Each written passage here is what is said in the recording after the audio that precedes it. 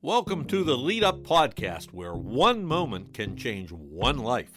Here is your host, Nick Poole, with some leadership steps you can take this month.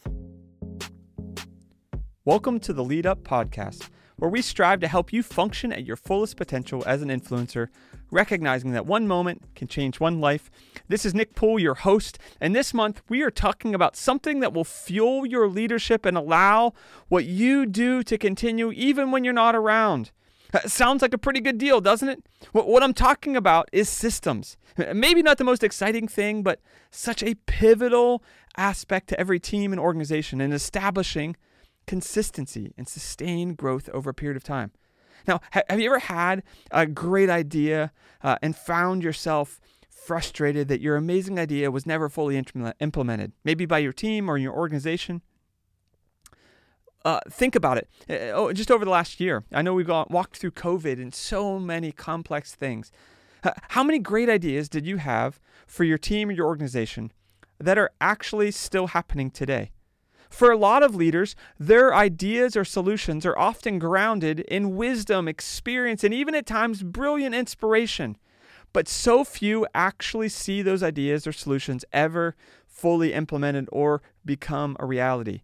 It's not because the solution wasn't viable, but so often it's because many leaders fail to address their changes or their ideas at the system level. There are systems that every organization or team possesses. And some systems help you facilitate work. For example, a calendar, a task management system, the fact that you have staff meetings. Other systems can inhibit your work. Things like a calendar, a task management system, staff meetings. I know, it's the same things. Here's the deal. Systems serve us, we don't serve them. What you need to do is identify and recognize systems are already present. How are they working for you?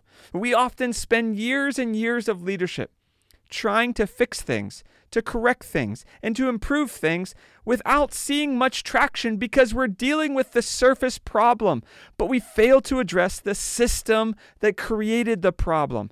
I love this quote by author Andy Stanley. He says this: systems create behaviors. You cannot change a behavior or a practice in your organization or on your team without first addressing the system that created that behavior. We often try to address issues through an email or a staff meeting, and then we get frustrated when all of our efforts seem to fall flat and we still have that same problem or issue. It's because it's a system problem, not a behavior problem. Emails, meetings, and posters on the wall do not create behaviors. Systems do. So what are the components of a good system? First, expectations and roles. Like, what are the expectations? What are the roles? What are the rewards or lack of rewards? What are the consequences or lack of consequences? So what are the expectations and rules? What are the rewards if you do it right? What are the consequences if you do it wrong? What's the communication, content style? How do you communicate what the system is? And finally, what are the behaviors of those in charge? How are we acting? We need to have good systems if we want to see good behaviors. Andy Stanley says this as well. Mission statements hang on the wall, systems happen down the hall. In other words, mission statements are things that hang on the wall that really could affect things, but don't necessarily. Systems are things that actually people live out. Those are the behaviors. This is why it's so difficult to lead change, to implement solutions, and to see sustained progress with a group of people, because we have often become convinced that we can fix things, implement change, or move our team forward with just one email, one meeting, or one conversation. And all of those can be valuable if they are part of a larger system. Without a system, you'll have occasional wins, but you'll never have lasting progress. Systems allow you to sustain each step of that progress. Here's a good example. The New England Patriots. It kills me to say this, but the New England Patriots have proven that they can drop people into different positions and still be good. Why? Because they have a good system that isn't based on one person. The reason people don't do what you want them to do isn't necessarily because they're horrible listeners or just bad people or bad employees. It's because they're behaving in a way that aligns with the system you or your organization has created. And author Nelson Searcy says it this way: a system is any ongoing process that saves you stress, time, energy, and money and continues to produce results. I'll say that again. A system is any ongoing process that saves you stress, time, energy, and money that continues to produce results. So the question is, how do you establish good systems? How do you identify what systems are needed or what systems even need tweaked?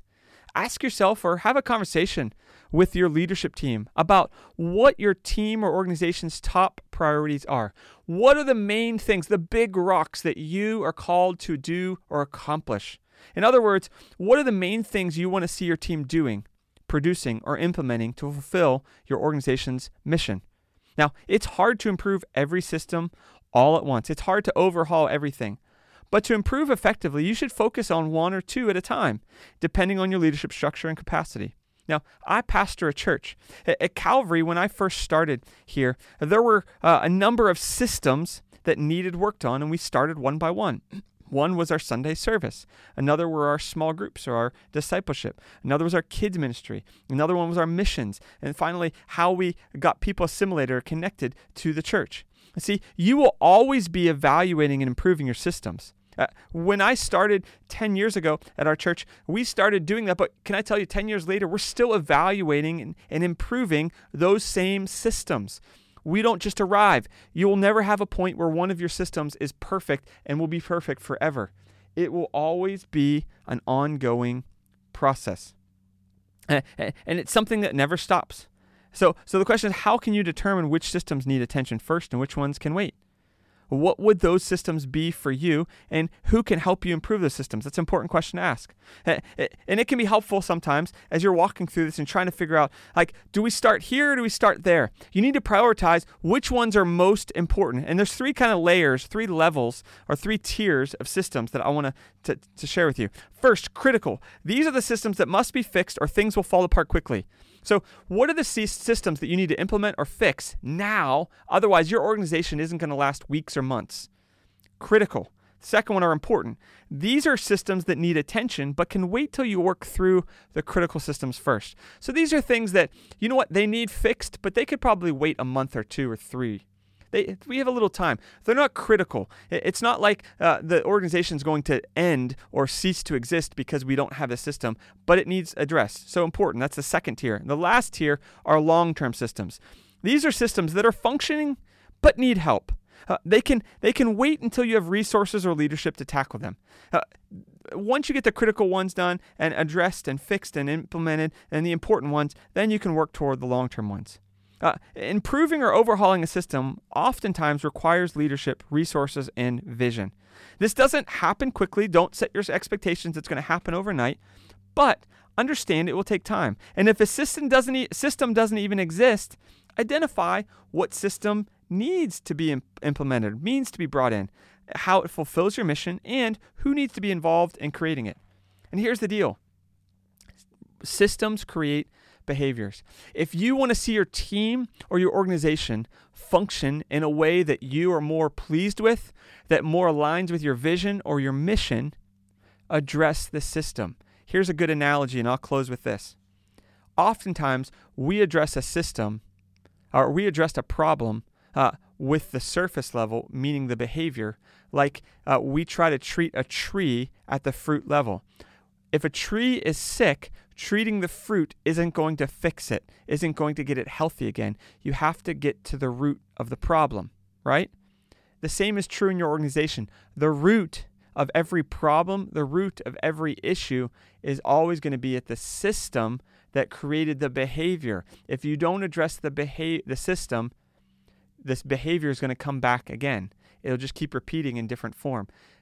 We need to look at systems first, and then behavior. So if you want to see something change, something improve, or something started, start at the system level. This is a good component of good, healthy, lasting leadership. With that said, I just want to say thank you so much for joining me today for this Lead Up podcast that we drop every month. Feel free to subscribe, share, give us a good review on whatever platform you're listening on, Apple or Google Podcasts or Spotify, wherever it might be. As always, we will be back next month, always on the second Thursday of the month with our next Lead Up podcast, where one moment can change one life. Thank you so much for joining me. This is Nick, your host. We will see you next month. Lead well. This has been the Lead Up Podcast. This episode has been underwritten by Calvary Church of Irwin, PA. You can find out more about Calvary by visiting calvaryirwin.com. Join us again next month on the Lead Up Podcast, where one moment can change one life.